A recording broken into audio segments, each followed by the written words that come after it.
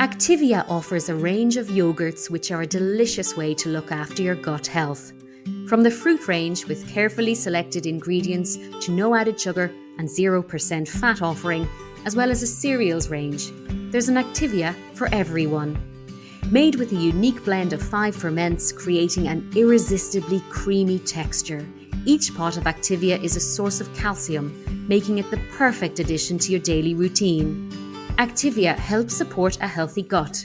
Your gut is where it all begins. Leia Healthcare, looking after you always. Proud sponsors of Real Health with Carl Henry.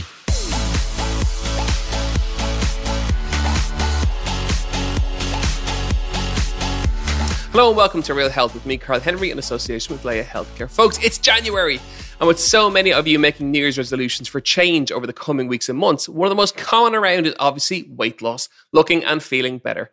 Well, this week my guest is a hugely successful broadcaster, author, and influential GP in UK, Ireland, and across the world with his Feel Better, Live More podcast, which is a regular chart topper.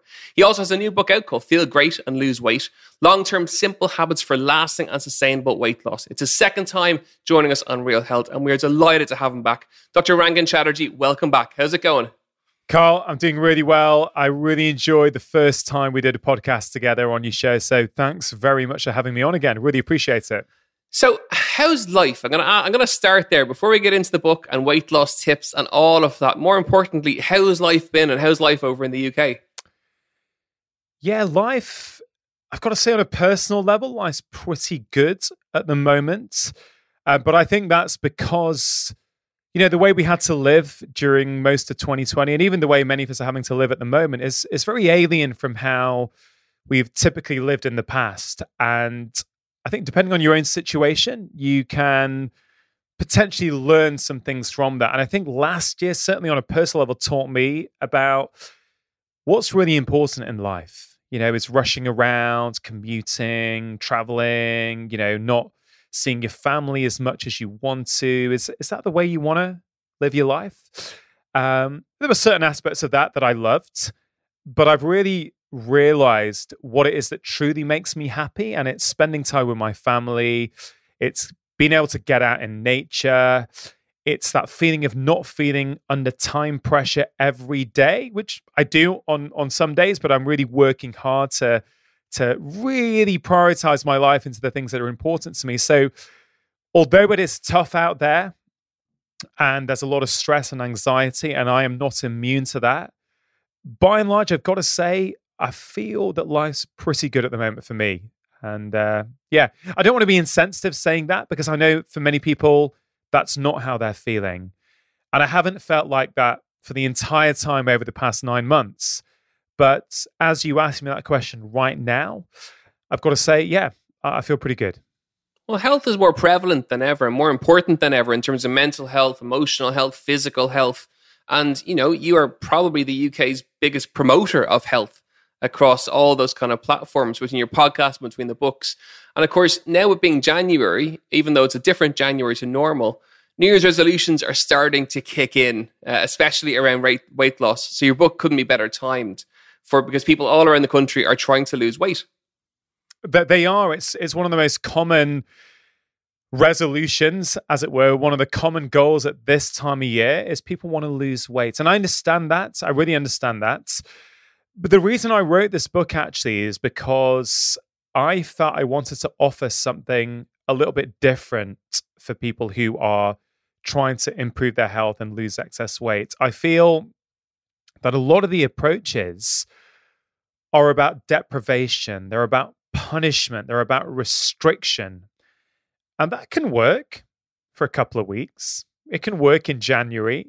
But that kind of approach, in my experience, in 20 years of seeing patients, I've got to say, I rarely find it works in the long term. By March, April, that's kind of out the window and people are back to where they were. So I wanted to contribute something different. And I'll say, for people who do typically go on a January diet, one of the reasons why we know from the research that most diets don't work for most people, and you'll notice that I use the word most, I understand that some people, they find them useful, they find it helps them reset their behavior, and it helps them learn about themselves. I am not invalidating an individual experience like that. What I'm saying is over 20 years, most people I find don't find it rewarding because in March, what happens is, yes, they lost some weight in January, but by March, they're not only back to where they were before, they're a little bit heavier, but that's not the worst thing. Worse still is that they feel like a failure. They feel like they failed. It's the only industry, Carl, where we don't blame the diet plan, we blame ourselves. And what I wanted to offer people was a kind approach, a compassionate approach, an approach that frankly has never been more important. As we've alluded to at the start of this conversation, life is stressful. There's a lot of stuff going on in society that we weren't expecting. We're having to live in a completely different way. Now is the time to be kind to ourselves. We don't need to punish ourselves even further by restricting what we can eat, by putting ourselves on grueling, punishing workouts every day that actually stress us out even more. I'm not saying we shouldn't be moving our body, quite the contrary, but I'm saying we can do that in a kind way. So that's one reason why I wrote the book. The other reason why I wrote the book is because I wanted to show people that if you are trying to lose weight, most of you are looking at what you're eating. And I understand that. But for a lot of people, what you eat is not the main issue. Why you eat is a much more important issue. So, I mean, Carl, I would challenge, not challenge, I would sort of assume that most people who are listening to your podcast right now, who are trying to lose weight, I would assume that most of them know already that biscuits, crisps, and ice cream in front of the sofa at 9 p.m. every night is not likely to be helping them. Right? I would sort of argue that they don't really need a new diet book to teach them that. I think they already know that. The bigger question is why. And the best way I can explain it, Carl, is that we used to use food to fill a hole in our stomach. Now, many of us are using food to fill a hole in our hearts. When we're bored, we eat. When we're lonely, we eat. When we're stressed out, we eat. When the kids' bedtime's gone on too long, we eat. And that's okay. You don't need to make yourself feel bad about that, but you do need to understand that. And there's some really nice exercises in the book that help us understand, oh, I'm stressed out. That's why I want the biscuits. Maybe I can try something else instead of those biscuits. Maybe I can have a 5-minute workout or do a 10-minute yoga flow on YouTube or read a book or put some music on or run myself a bath. Maybe it's not food that I'm craving, but it's something else. Do you know what I mean? Yeah, I think you're totally right. And I think, you brought it up there. It's those small little things. It's, last week we had James Clear who wrote the book Atomic Habits on. It's about that 1% rule, the small things over a period of time to improve all aspects of your health, be it that emotional, that stress component of it. And those small little changes make a huge difference in the long term. We underestimate that. We've got this this feeling, this sentiment that when it comes to health, it's got to be all in. I've got to go all in and chuck everything out and go complete detox, spinning 3 times a week, not ever eat anything remotely calorific or full of sugar. And it's kind of like, it might work for a couple of weeks, but it rarely works beyond that. And the truth is, not only is it kinder to yourself, and you mentioned James Clear. James, he's brilliant. His book's great. He's just come out on my show today as well. He's just a great speaker, but also Professor BJ Fogg. He's one of the world's leading experts in human behavior from Stanford University. The research all says the same thing. To make a habit change, to bring in a new behavior that you're still doing in March, April, May, June, you got to start small, right? But we see it over and over again in the research. So not only is it kinder to ourselves, it's actually much more successful. And one of my favorite tips, and I'm drawn to talk about it because I can see it. Carl, you've got the best backdrop I've seen on this kind of Zoom call. Best one in 9 months. You definitely win the award for that. It's gorgeous. And I can see in the corner you've got some dumbbells there, right? And so I say in my new book, one of the daily habits I recommend is, look, if you have a dumbbell or a kettlebell at home, and many people do these days because in the lockdowns on Amazon, they sold out everywhere. So literally for about 3 months, you could not buy a dumbbell or a kettlebell because everyone bought them up because the gyms were shut. So if someone has one at home, I would say put it in your kitchen, right? Put it in your kitchen and do one of two things. One thing you might want to do if you're working from home, if you're on Zoom calls all day, every time you make yourself a cup of tea, pick up that dumbbell or kettlebell and do 5 bicep curls on each arm. Dead easy, simple exercise, low risk of injury. And do that every time you make a cup of tea. So if you make 3 cups of tea or coffee a day, you would lift up that weight 30 times a day. Over the course of a week, that's over 200 times. Over the course of a month, that's nearly 1,000 times. In the moment, it will feel like nothing. But the small things done consistently will change how you feel about yourself. You'll build up your self-esteem. You'll build up, your physique will change a little bit. You'll start to notice it. You'll start to feel better about yourself. Don't worry about the 1-hour jog 4 times a week if that ain't your thing. If it is your thing, great. But if it isn't your thing, I promise you, just do that one thing consistently. You will start to feel better and it will help you lose that excess weight that you are trying so hard to lose right now.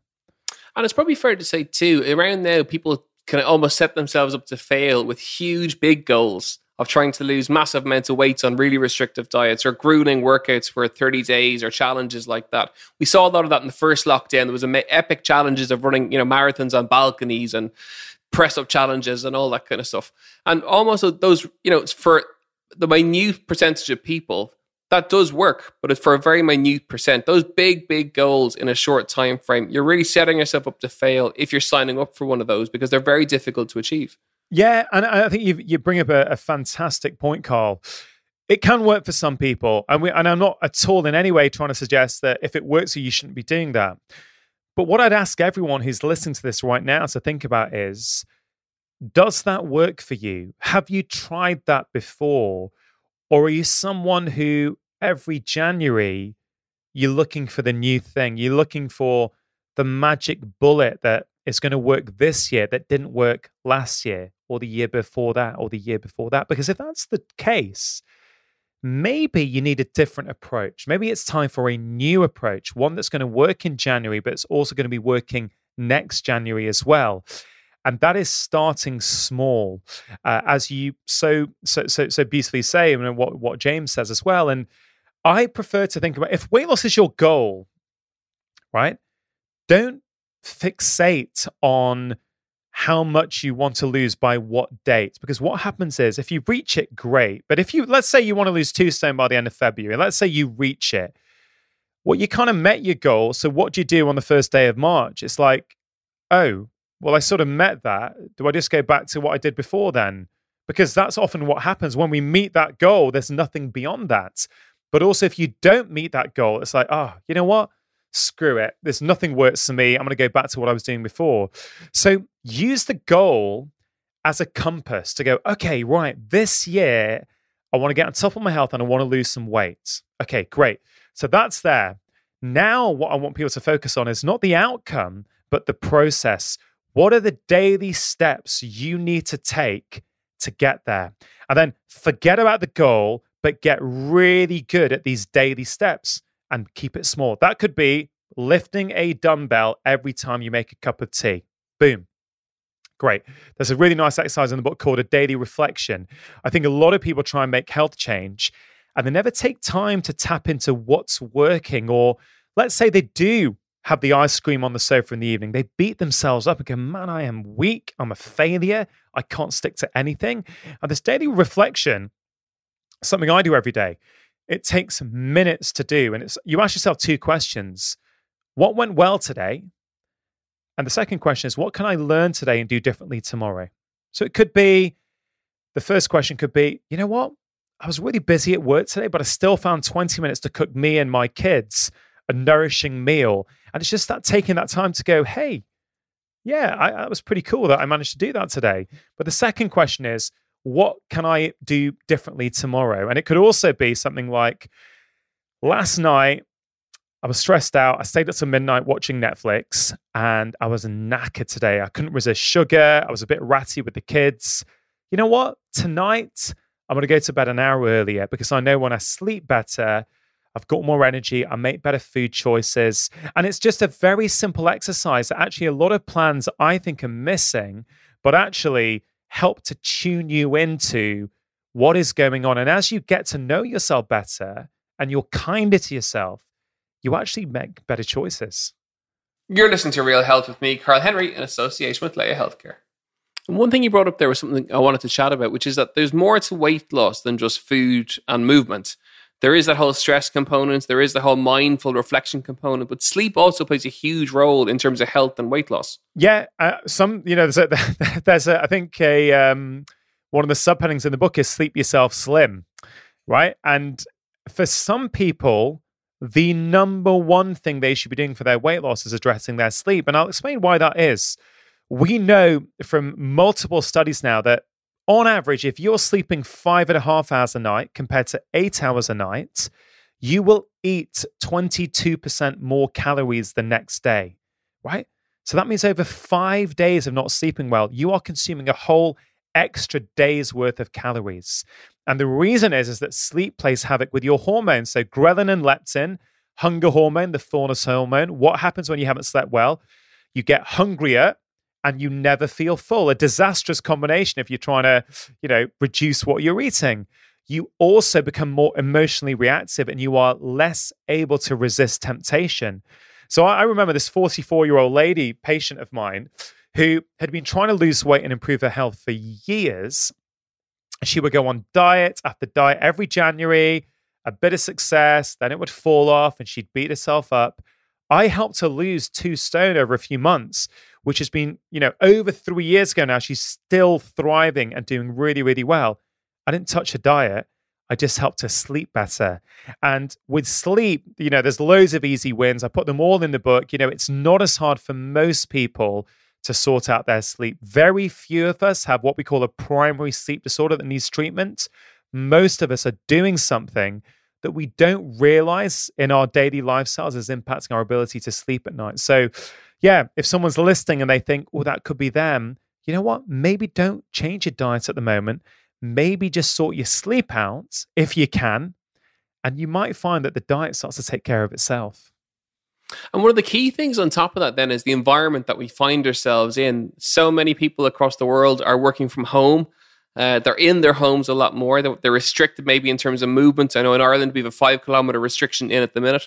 So the environment that we're around now is very different to what it was before. And people are finding maybe in terms of weight gain, that it's something that helped, that they gained weight because they're at home more and working from home more. Let's chat about the environment and how important that is to health and weight loss as well. Yeah, great point, Carl. The environment actually is probably the biggest determinant of what happens to our health. It was only in the 1980s where our weight started to suddenly go up. We aren't the first generation of humans to be lazier, more gluttonous, more lacking in willpower than any of our ancestors. No, that's ridiculous. The world around us changed. We had access to low quality, high energy, super calorific foods that have been engineered by food manufacturers to spike a neurochemical, a brain hormone called dopamine, which means you're going to repeat that behavior over and over again. That's why some of us can't resist certain foods, because we've been conditioned to spike this dopamine up in our brain. But you can change that, and I explain how to do that in the book. But the point you're trying to make is the environment influences our behavior so much. And so the question is then, well, what can we do about it? And I've always had this principle that I use with myself and I talk about with my patients, which is control the environment you can control. So that's your home environment. You can control that. If you go outside the house, you can't control what you're going to be marketed, what smells you're going to get as you walk past the pizza restaurant or the bakery, right? You are having to use willpower out there. I'm saying don't use willpower up in the house. If you don't want to eat something, don't bring it into the house is my best advice, because you're fighting your biology. I'm the same. If I bring biscuits or sweet things into the house, I might be able to resist for a few days, but one night work will have been stressful. I'll be sitting in front of the television and I'll go, oh God, I really just fancy something sweet. And before you know it, you've nailed a packet of biscuits, right? But my rule is I don't bring it here. And this happened a couple of nights ago. I'd had a day, I hadn't really gone out much and moved my body much. I'd been on the computer a lot of the day. And I thought I fancied something sweet. Now, I wasn't really hungry. I was just looking for something to make me feel better. And all I could see in my cupboards were nuts, olives, fruit. And I asked myself the question, do I really want anything? I thought, I'm actually not hungry. I'm just, I've got a bit of an itchy mouth is what I call it.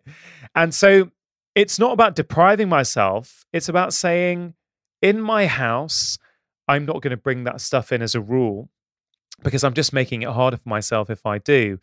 Now, in terms of the environment, this is why that dumbbell trick I mentioned before is so useful, because most of us are in our kitchens several times a day. Even if we're going out to work, we're normally there in the morning and the evening.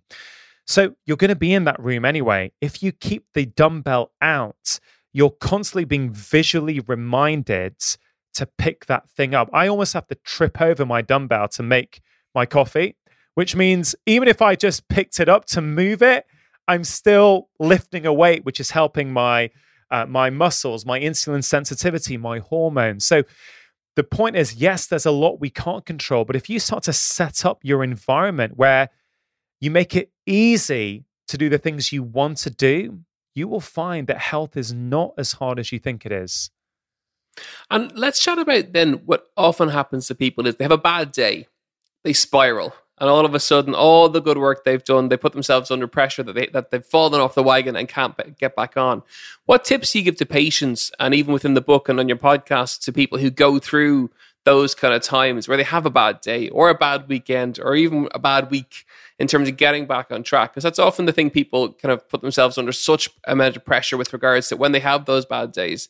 Getting back on the wagon can seem so daunting and so scary. Yeah. No, it isn't. But, people kind of perceive it as being that way. What tips do you have for that? Yeah. Again, really, really good points. It's this kind of all or nothing mentality, which many of us suffer from. I'm either all in or I'm all out. And the truth is, we're all fallible humans. None of us are perfect. Frankly, we're all perfectly imperfect. If you think you are never, ever going to open up a packet of ice cream, a tub of ice cream or a packet of biscuits in front of the telly in the evening, and that's your definition of success, that is a pretty high bar to achieve. I would say almost expect that's going to happen. It's worse when we don't expect it to happen, when we think, no, 2021 is going to be I'm going to be really good this year. I'm never going to do that. You're almost setting yourself up for failure. And that's where that reflection exercise comes in that I mentioned before. It's a case of going, oh, okay, you know what? I did do that. Now, it doesn't mean I'm weak. Let's try and figure out why.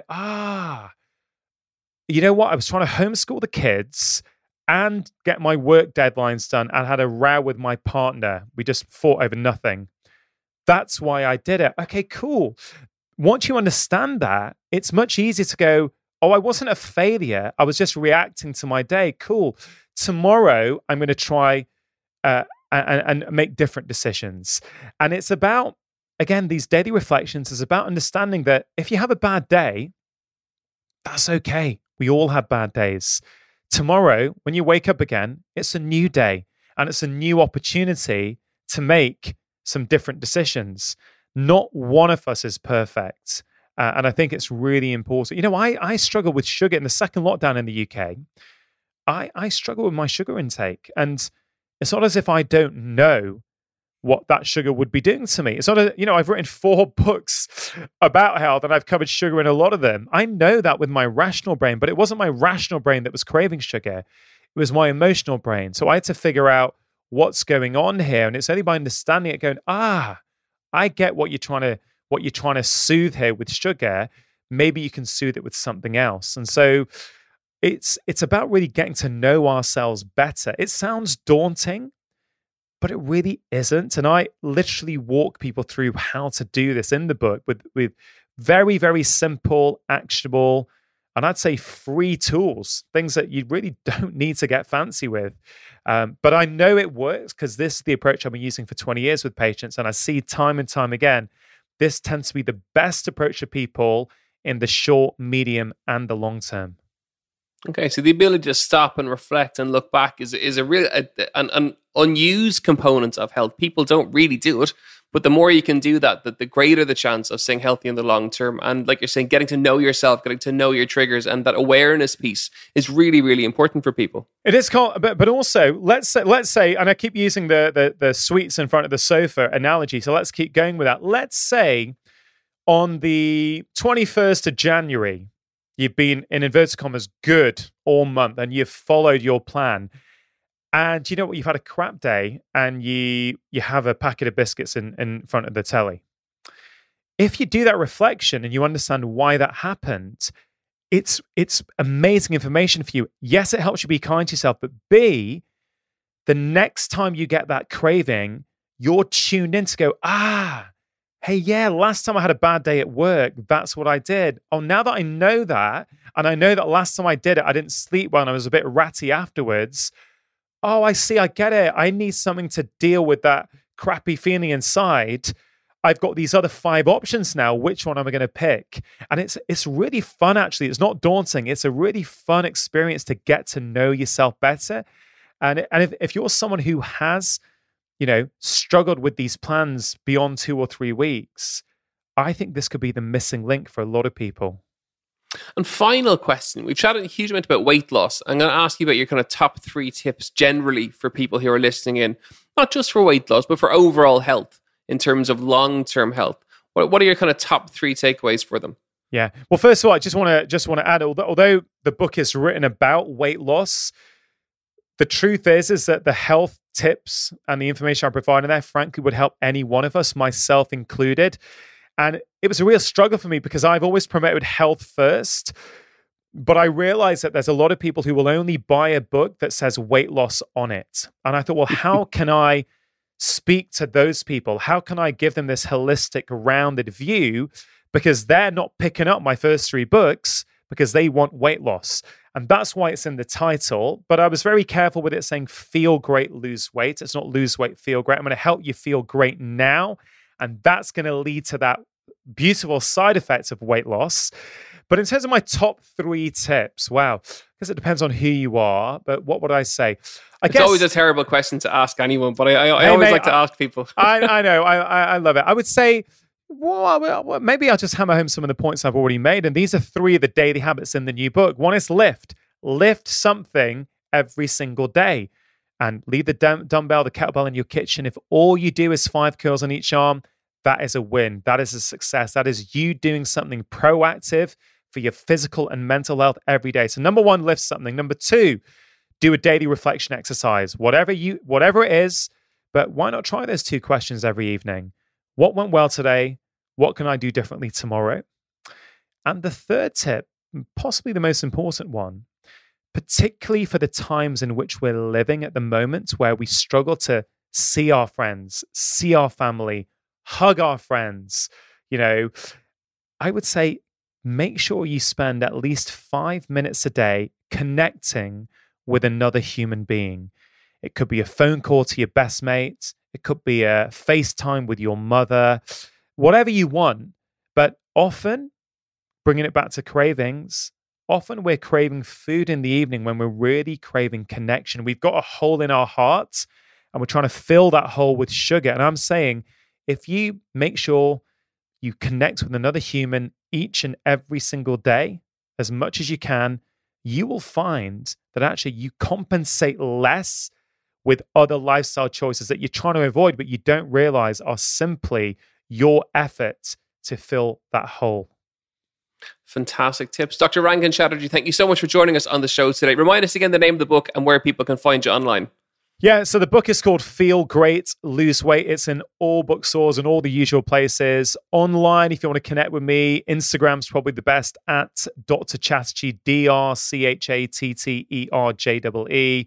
Website, drchatterjee.com. Loads of free articles and blogs there on how you can improve your health. Probably the best place is my weekly podcast, which I love doing. People seem to really, really like the content. It's called Feel Better, Live More. And you can find it on all the usual podcast platforms and on YouTube.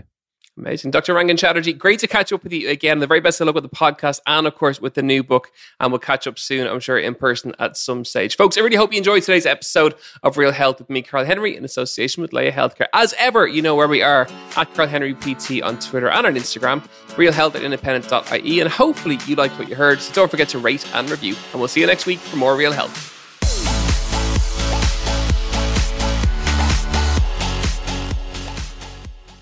Laya Healthcare, looking after you always. Proud sponsors of Real Health with Karl Henry.